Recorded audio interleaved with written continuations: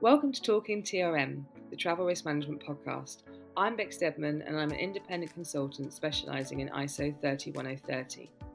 During my transition from corporate travel to travel risk, I've met some incredible individuals driving travel risk management forward with passion and expertise.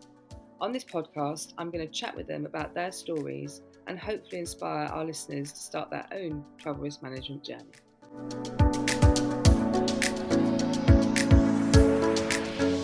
Hello and welcome to another episode of Talking TRM, the podcast dedicated to travel risk management. My name is Travel Risk Bex and I'm your host.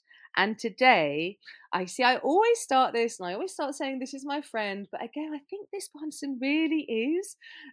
But she's also so much more than that. She's a work colleague. She's someone who has, in fact, you can't be much more than a friend. I'm not even going to go there. I'm going to stop. But the point is, we've known each other from a work perspective as well as just a friendship. So I've known you as your kind of careers developed and the stuff that you're doing. We met a few years ago. It was literally in the middle of COVID, I think around 2020, and we kind of had this meeting of minds, which is why I've been so stoked to do this with you, because I just think it will be a really good chat today. So without further ado, I'd like to welcome my guest, Heather Haggis. How are you, Heather? I'm so well. It's so nice to see you again, Bex. I And know, we've it's got been matching ages. hair. I know, I love this. For anyone watching, look at us. I know we actually met, didn't we? And I was just actually thinking earlier, was it was this year or was it at the end of last year when we did the Last Advantage? year. It End of was, last wasn't it? year. This year's flying. So Yeah. yeah, we actually got to meet in person, but we developed our relationship like it's absolutely good to do to these days online. Having lots of calls and conversations in the middle of COVID. And as much as everyone's kind of screaming to get back to travel and meeting people, and there is a place for that, I also stand that there is a place for actually having really good relationships and being able to develop really good one-to-ones. And actually, when you do meet, it's magical, but it doesn't have to be about that. So, Heather, I'm so pleased you're here. Thank you so much for joining us. So, let's get into question one. Heather, who are you and what is it that you do? My name is Heather Haggis, as I've been introduced.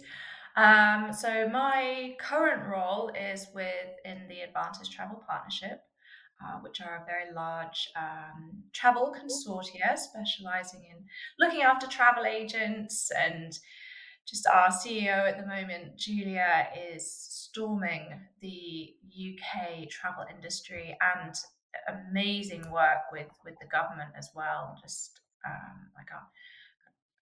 incredible woman, and it's been amazing. It Yeah. is amazing to work with her.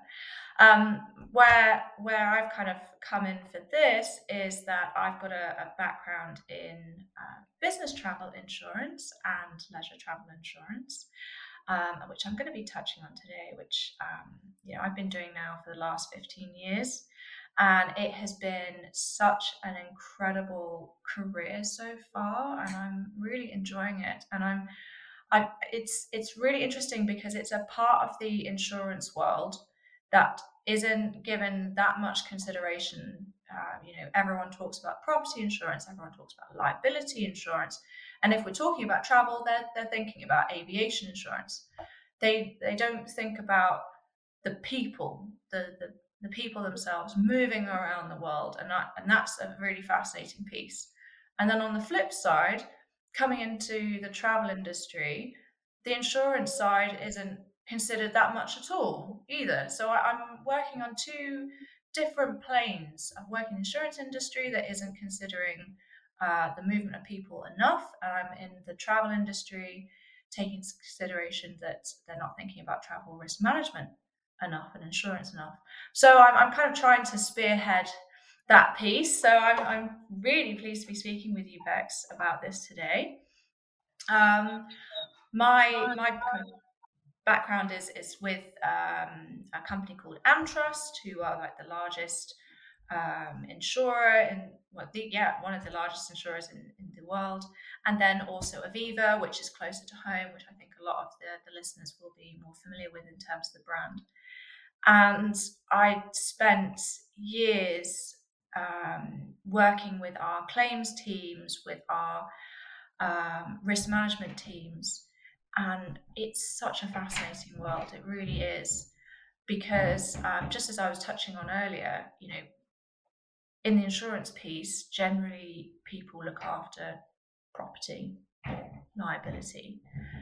And in the best way of the world, properties, when something goes wrong, it's either a fire, it burns down, it gets flooded. It's fine. We get it sorted. And it's usually about money. When something goes wrong with a person, however, so we've got a traveller, going from the UK to the US, or the US coming inbound.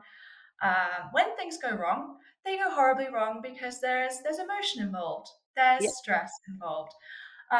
So it's something that I just want to kind of highlight to people, is that there's a new kind of thing to think about in travel risk management, and it needs to be a little bit more people focused, and there needs to be a kind of a more empathetic, side to travel risk management. Thank you, Heather. I mean, I absolutely love this. So we had Bruce McIndoe on a show recently, and he talks about people risk management. So um, people risk Bruce, we're now calling him travel risk Bex. So he's completely behind this, and I think this is the whole point. You touched on it so nicely. I think we end at this end point of insurance is just being something you've got to do, and in order to get the quote for the insurance, you've got to provide data, and that data are just lines on a spreadsheet. What we've got to get to when we're thinking about travel risk management or people risk management is that every single line on a spreadsheet is a lived experience. It's something happening to a person. This isn't a building, like you rightly say. This isn't a piece of IP, which of course can have huge effects if anything happens or whatever. But this is and it's not when it comes to I think it is exciting about humans. I'm going to go off on one now a little bit because you never quite know what's going to happen. Humans are unpredictable. But the point is, if you put a framework and sort of security and safety and training around them, you can make them more resilient and you can make them more prepared. Whereas I think at the moment there's this kind of like, oh, travel, you all know how to do it. Just kind of crack on and off you go. And oh, and if anything goes wrong, we've just got insurance and we'll cover it that way.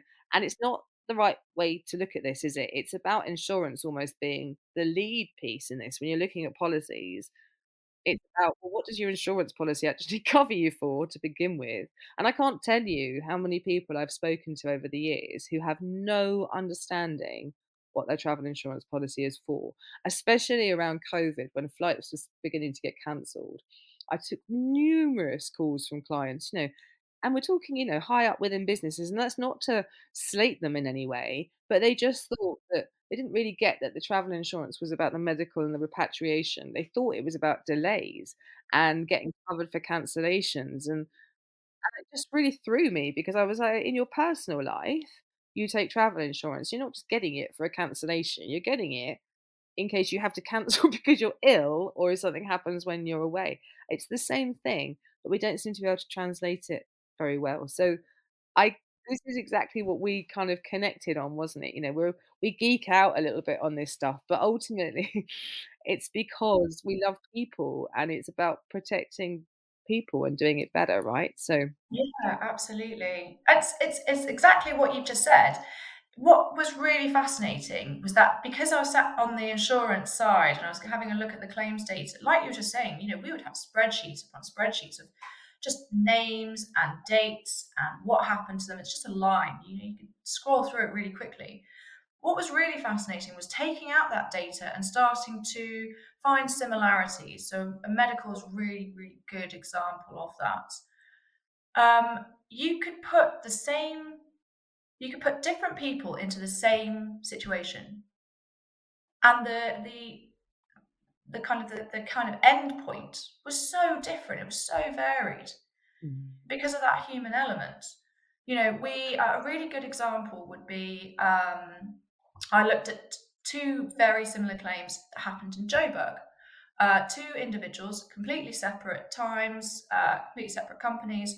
Both of them went into what they thought were taxis.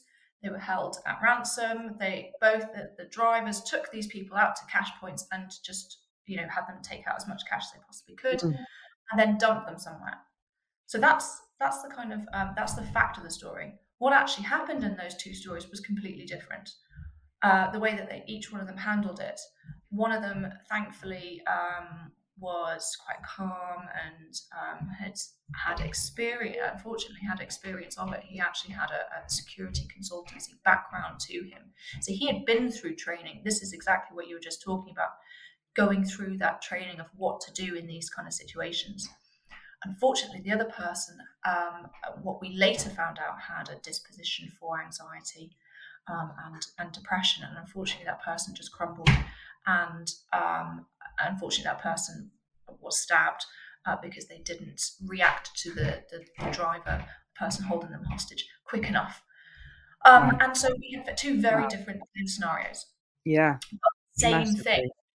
If you set a building on fire, what's going to happen? The building's going to go up, it's going to go down, and it'll probably hopefully get rebuilt. This you can put. It's just incredible how putting individuals into these situations is so different. And precisely what you've just said in terms of the training piece, if the insurers are able to lead the risk management piece, sit down with these companies and say, right, okay, let's talk about what happens when your people go abroad, whether it's somewhere you would consider safe, or somewhere you would consider to be more high risk. Let's talk about how we can provide these people with the tools to do whatever is necessary to protect themselves and keep themselves and each other safe. And the claims examples I've just given you is a really good example of what happens when companies invest, insurance companies as well, invest in the risks and the people that they're covering to prove that these that things can be, when they do go wrong, they don't go so horribly wrong and they can be contained. And it's about getting the fact that they do happen. Like, let's get out of this like pretense that We really not do. on my watch, or let's hope it happens to someone else. This stuff is going to happen, and how you Mm. react to it, and it's not always going to be the big stuff, right? It's how it happens. Don't get me wrong, a mugging or a carjacking is a big piece, but the point is it's It's to an not easy, individual. though, is it? Yeah, You no. don't hear about it. No, you don't at all, and it's all very hush hush, and actually the PTSD piece around that, and the family and everything else. Okay, let's get into your why a bit more, Heather. I mean, you've been Great. really open and honest with us, and I can see the passion. So, but let's just dive into that a little bit more. What is it that really drives you in this space? Because it's not an easy space to get into. It's not an Mm. easy way to invoke conversations about. So what is it that does it for you? Definitely the people piece. I was underwriting. No, I was broking construction. So I was looking at big cranes and railway and aviation kind of on site, and I really enjoyed it.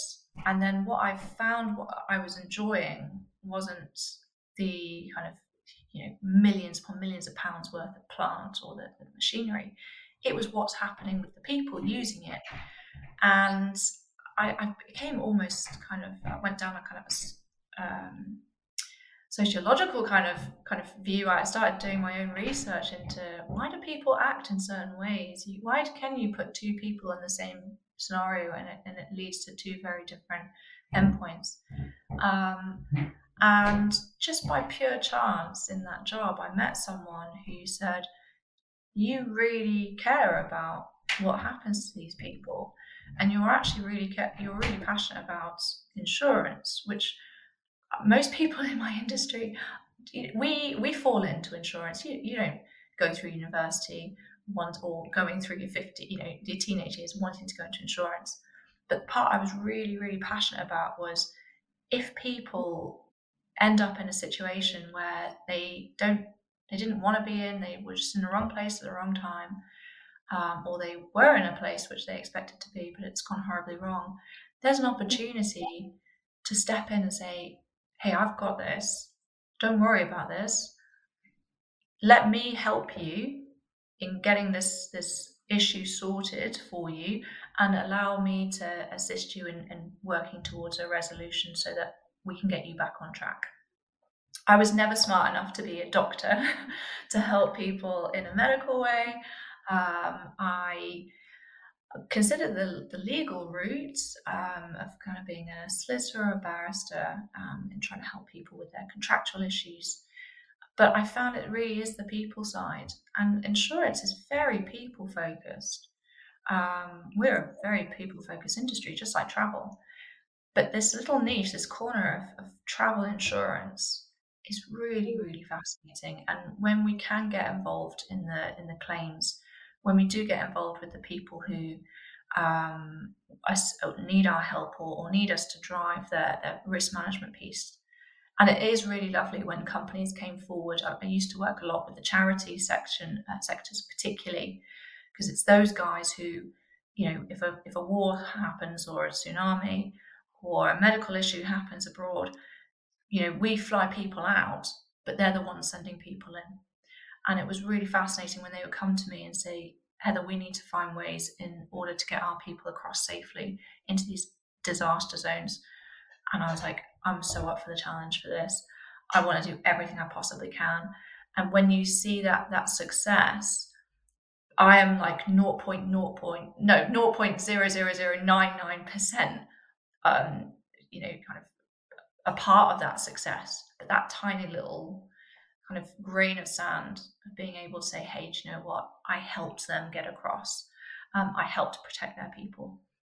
It's an incredible feeling. And to have those people come back safely, trust me, I don't want claims. I really don't want to see anyone going through anything. Even lost baggage is annoying at the best of times. But yeah, to see a successful trip, it's like, yeah, that was an operation and we have been able to achieve something, and it's a great feeling. And there's loads of learning points as well from it. I used to do quite a bit of work when Ebola kicked off back in, what was it, 2000, I can't remember now, 2014, was it 2014 ish, maybe. Don't quote me on the dates, but there was I worked with a number of charities when that was happening, and I was seeing how different charities were utilizing their people in different ways, how they were getting them across, what projects they were having them on, what went right, what went wrong. So it was really interesting to be able to take that kind of bird's eye view and see, right, okay, this is what's happened, this is what we can take from this, and this is what I can provide back to my team and say, if this ever happens again, let's not talk about the COVID word, but this ever happens again, this is how we can learn from it. And we can pass that knowledge back onto the companies and say, listen, one of your other charity partners, they did this during this particular disaster period. We want to be able to share that knowledge with you. And they're like, great, thanks. We'll learn from those mistakes, or we've learned from those success points. And it keeps their people safe. And it's just great to be a part of that journey, really. I'm literally sitting here smiling and nodding, going, I completely get this. When I did my first recording with Jess, with our episode 0, just to kind of kick things off, I literally went, I don't know how to tell you, but it's about the people. I think if you're an empathic person, or if you are, we've talked about being, neurodivergent in some way, maybe we just think differently. But I've always been able to sort of put myself in the situation of someone that I'm talking to and try and kind of imagine different scenarios around it. And I think when people have asked me questions throughout my career about, how is this hotel health safe? What are you doing? I've really been like, I don't just kind of brush that off. I'm like, yeah, actually, I don't know. I can't be dishonest in the way that I work, and I don't want to be. And why would I want to be? Because actually, we're sort of looking for the greater good, and I think that's what this kind of attraction to this travel risk management piece was always about. And it sounds like the same from you. I came from the leisure side when I started in so it was selling holidays, and it was selling adventure holidays. And these people were, okay, yes, you had serial adventurers who were going 3 or 4 times a year. But for the most part, for 80% of those people, it was once a year. It was an expensive trip. And I really cared about what happened to those people on those trips. And the way that company worked was to actually have a crisis team and to do scenarios Amazing. and to practice. But that's because Mm. they've had a horrendous thing happen many, many years before. It was learned Yeah. experience, and this is what they were putting in place. But it was my first sort of touch that there's all of this other stuff going on in the background that nobody really even has kind of any understanding about. But and actually, in theory, you shouldn't even know about it because if everything's going as it should do, then it shouldn't be an issue. But when it does go wrong, and unfortunately, we're living in a world now where it's more complicated, there's more stuff happening, there's more of us, um, there's misinformation, there's all it's just chaos at the moment. Um, we need to be prepared for that, and I agree with you. My mum was a midwife. She was she went into nursing, and I just didn't ever want to. I just didn't ever want to follow that. I guess I saw the harsh side of it, how tired she was and all that kind of stuff. Mm. Um, she cared for people, but I knew I couldn't do that. But this I can, to be able to go into companies and give them these frameworks to have these conversations. Not sure where to start with implementing a standard such as ISO 31030? A gap analysis exercise from Ascent Risk Management is the best place to start. Our expert consultants will take you step by step through your chosen standard and highlight any weak areas. This can be conducted remotely, and the results of the gap analysis can form the plan for your targeted project. Contact Ascent today at www.ascent1, which is ASSENT1.com, and booking your gap analysis today. It's interesting. You said some very similar things to Jen Milton as well. We who was on a podcast previously, and I wonder. And this isn't to say that men are not empathic; they are. It's fine. We all are. But I do see this common thread through the female side of this that we just think about it differently. We somehow put ourselves into these situations and think, what if it was me? And maybe that's because we're women. Maybe that's because when we travel, we are more vulnerable in certain situations. So you don't always have to think of that as a a 50-year-old white man who's traveled all his life. It's a different scenario, and maybe that's where it comes from. I don't know. What are your thoughts? I've got a really good example of that. Of um, but it all worked out in the end, so it is a little bit of a harrowing story. But You want to we, share? sorry, Can you share? I won't give like details like No, of no, no. names like Yeah, yeah, that, but yeah. it's No. the famous example that we use Yeah, uh, do. of, of kind of how powerful empathy is, and I think this is where having empathic people, particularly in my side of the industry, is so important. We had a charity who sent a young lady into one of the states where it's just not, I guess, kind of one of the more Arab states, places where women's rights were a little bit not as great as ours. Let's just say, I don't want to say the exact country. And unfortunately, that girl was sexually assaulted and raped. And and the thing is that she did what we would consider as Western women the right thing.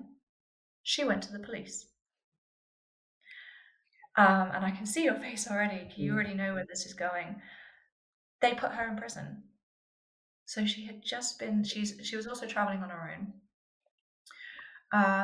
And she'd just gone through this harrowing experience, and then she was thrown into a prison. And it was it caused so much uproar within our company, the insurance company, when we found out. Obviously, the charity went all up in arms, but unfortunately, because it was considered legal, she wasn't imprisoned illegally. We couldn't just lift her and drop her back into the UK. But what the most amazing thing was that the claims team I was dealing with, they went absolutely berserk because actually all of them were men. And one of them had a daughter the same age as the girl who was gone through this. He went absolutely nuts. And he was like, under all circumstances, he was up. I can't even tell you how hard he worked. He did everything within his power to get that girl out.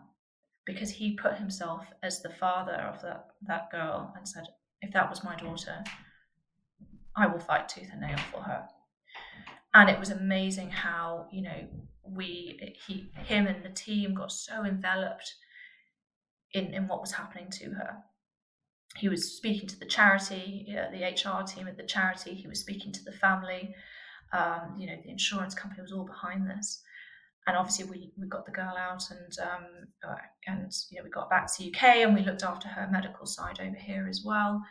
And we carried that on. Even several months later, we checked in on her, and it was just absolutely incredible. That was the first time I've ever seen that level of empathy, that level of power and passion behind the individual, rather than just being a statistic or just a number on a spreadsheet. So I have seen that this wave of empathy that's coming into the insurance industry, making such a powerful change from the travel risk management piece. Because if our guys on our side are saying we want companies to make sure that they send particularly possibly more vulnerable people out to territories where their vulnerability might be kind of exasperated, we need to help. We need to work with our policyholder, work with the company to say, how can we assist you in making sure that these people are safe? And that's where I'm really, really proud and pleased to be a part of this part of the industry, because this has really only happened, from my perspective, in the last 10 years. And like what drawing way back to the beginning of this conversation, it's about the insurance industry leading that travel risk management piece and saying, listen, we've got experience in this area. We want to help you. We want to work with you in order to make sure that your business trip is successful and these people are safe. And that's what I'm really proud of. It's moving a little bit too slow, in my opinion, but we're getting there. I agree. Nothing's ever fast enough, though, is it? Because again, it's about people, and I think for every claim you think, "Oh, that could have been avoided," or for every, and I say Yeah. claim, what I mean is every experience of a person, but it gets to a claim is the issue. Um, and you just think we could just do so much better at all of this, and it's there in our power. But we also get that companies have got a lot to do right now in a lot of different Yeah. areas. For me, it all just kind of comes together in this big melting pot of, well, it's the same thing. So if you kind of look after one piece, you're naturally going to look after another piece, and it's all under this sort of people risk management. But then, organizations are getting used to risk management. I agree massively the changes have happened in the last 10 years. This idea of disaster recovery, business continuity, risk management. Really, though, from an insurance's perspective, it's kind of what you've been built on, right? The Mm. understanding that so of course you should lead in this space, but I think it's about then you guys, I guess, leading the way because you know it. But then it's also Mhm. about, again, the travel providers, in my case, which is what I am obviously working with, the corporates at the end point to develop programs, but the suppliers have got to come along. And at this point, you've got some great suppliers that are engaging, but there's still a lot of confusion around this, which I guess the work at Advantage can only help with as well, right? Because you've got not only the leisure side and you've got the TMCs and the leisure agents, but you've also got this huge supplier network as well, right? Where you can hopefully give them the support and the help that they need on this journey as well. Because there's always been this issue of responsibility, right? When a claim comes through, Yes. arguably. I Mm. think 31/30 is a bit of a leveler as far as that's concerned. It will be used in these cases. Um, but it's about educating everybody at the same time. But yeah, I'm all for insurance being actually spoken about. And I remember, like, in travel, going way back to a bit in the conversation earlier, we were business travel, we were never allowed to sell insurance, full stop, right? When I Mhm. first started, it was all to do with the Mhm. business, corporate, and that side. But leisure, you Yeah. were, but you had to do some training with the FSA, and you had to ensure that you weren't mis-selling. And it was kind of mid 90s, I guess, late 90s. So before that, there had been a lot of mis-selling with policies and that kind of thing. Yeah. But I just, we've never really cared about it. We've never really talked about it. Whereas, with, and I guess it's because we kind of relinquish responsibility as the industry. We're just like, well, yeah, we do provide all this stuff, but it's up to you whether you get on it, and it's up to you whether you do this, and make sure you're insured for it. So we sort of sit Yeah. aside from it, apart from obviously our own business insurances. Anyway, I'm diving into this a bit deep, so I'm going to pull us back. So I just want to, thinking about our listeners who are perhaps new to this space, who perhaps want to know how they can think about a travel risk management program. We've talked about leading from insurance. So what sort of tips, what are your golden nuggets, Heather, for anyone kind of wanting to explore this a bit more, please? I think the main thing to remember is that if you think about insurance or you think about the ISO, it sounds like there's a lot of paperwork involved. I think this is why some companies have kind of kept away from the travel risk management piece. It sounds like we have to do loads of planning, and you have to sit down out of your day job and do all this paperwork and blue sky. But actually, you don't. We've got to remember that travel risk management is about people. And actually, we need to make action now. We can't just sit back and plan. I think, COVID is a really good example of that. No one could have really planned for that. What we've got to do is we've got to spring into action, and we need to know what are. I'm trying to think of the word. Like, what are tools we can use? What's available to us. So, firstly, for a company, if you've got corporate insurance, corporate travel insurance, the likelihood is that the insurer will have this toolkit for you already. You'll actually be able to find this within the policy wording. Don't have to dig too deep. It's usually in the first couple of pages, and it's usually something like an app. There's so many amazing travel risk companies, digital companies out there. I don't want to name them because I don't want to say one and not another, because there are quite a few. It's completely free on the policy to download this. There are companies who pay a lot of money for it, for these apps that say, what is the risk in particular countries? What do you need to think about when you travel to them? What are the concerns that you've got to consider whenever you're traveling by public transport, or if you want to eat out, or you want to go into a public space?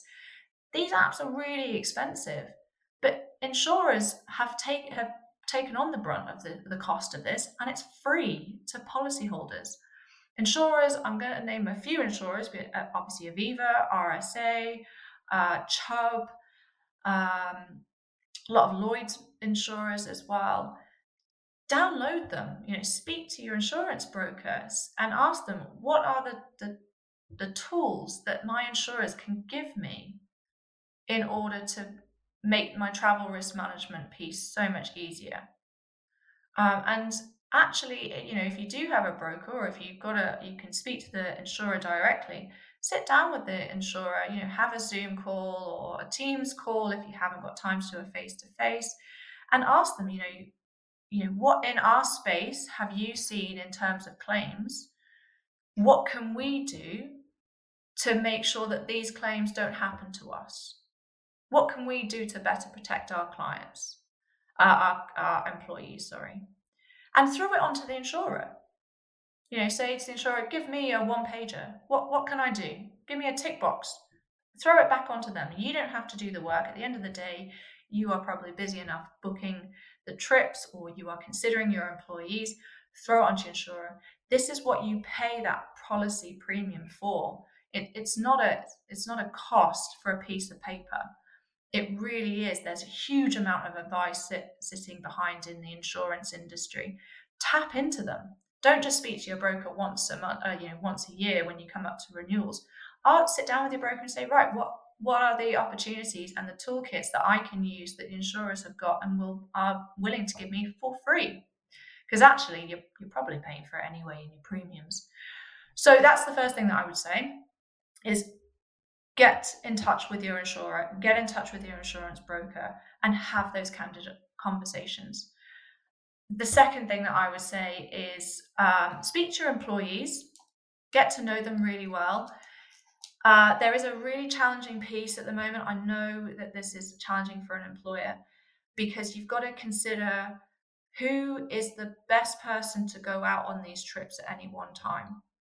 So I'm going to talk about something that's a little bit cringy, but if you are going to do, a business trip into a particularly high risk area, are you going to send an employee who has a history of anxiety or PTSD, or who is going through a family traumatic event? You're in, you've got to take these into considerations, and you've got to be able to have those conversations with those employees and saying, I know that you're having a difficult time at the moment. How about we don't do this trip right now? We either put this on hold, we put this online, because going online is now an option. Or let's look at maybe another team member going out. You don't have to be that candid. I'm sure you can come around it in a slightly kind of more roundabout way. But we have a responsibility as employers to send out the best people at the best time. And maybe your best salesperson or that particular director who has that relationship is the best person. But given the circumstances that that person's going through, that personal side of it, that empathetic side of it, is it the right thing to do to send them out? So we as employers have to ask those questions as well. So there is two-prong attack. So yeah, those are the two sides of it. And the most important part that I have tried to steer clear of is the paperwork side. It's just kind of, let's think about this, make a quick decision on it. As long as you can back it up, speak to your insurers, speak to your staff. You don't have to sit down for hours and then doing paperwork. Right. Heather, there's so many things I want to talk about, but I'm going to just touch on a couple because like we're going to invite Heather back and we're going to have more conversations. I can feel this happening. But I think firstly, I yes, as far as your policy is concerned, this is why we talk about the insurance kind of leading everything, because you're going to have possibly some sort of connection. Chubb do stuff with some of the assistance companies. I was about to Yeah. name drop, but they all do. I shouldn't say that. So there's all something. So potentially you're double stacking because you've possibly got something with your TMC, but you've also possibly got something with your insurance company, and actually you need those two things to tie together. And the data that's flowing between them, that's all really important. But I just want to touch back on this, push it back to your insurance company. I cannot emphasize this enough. Like having been, I know I wasn't insurance, I was obviously TMC, but as an account manager is what I'm trying to get at here. You want a relationship with your client. You don't want to see them once a year. That's not good enough. Like you want to get inside them because you want to keep that relationship. So anything that a client can push back onto a supplier and which is going to engage and help them understand you better is a good thing. So I can assure you, unless you've got a terrible account manager, they'll be chewing at the bit to try and help you more and to want to learn. Because otherwise, when you come through to renewal, you're going to go with someone else potentially because they've got no understanding. It's got to be two way. This ability to build a relationship, and I just absolutely, I just really love that, and I think it's really really important. Um, and then this, talking to your travelers, understanding that they understand what's going on, the whole training piece, and having this. Yeah, yeah, you just touched on it so beautifully. You do need to know who your people are. I cannot emphasize this enough. You do need to know what's going on with them. And yes, if you're a massive company, that might sound like a total headache, but that's the whole point of having line managers and all of this other stuff going on. That's the whole point of having this sort of framework.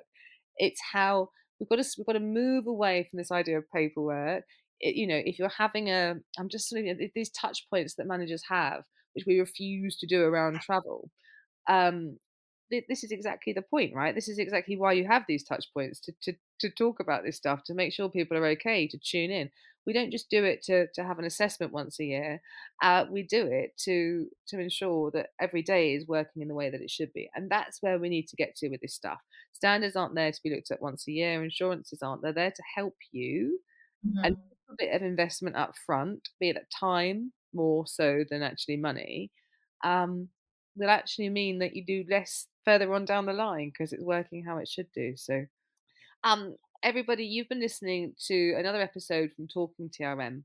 My name is Travel Risk Bex. This is the podcast dedicated to travel risk management in its widest possible capacity, and we're talking about people. Heather, thank you so much for being my guest today. It Thank you. was a pleasure.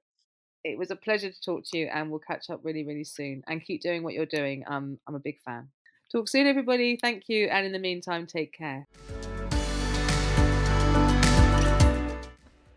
Thank you for listening to today's podcast. Talking TRM is in association with Ascent Risk Management. If you enjoyed listening to today's podcast, please subscribe and make sure to leave a review.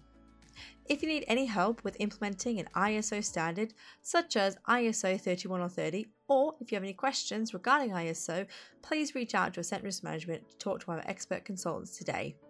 We can be found at www.ascent1.com. We're also on Facebook, LinkedIn, Twitter, and Instagram, and links can be found in the show description. This podcast is a Clemark Studio production and was produced by Jessica Ingalls.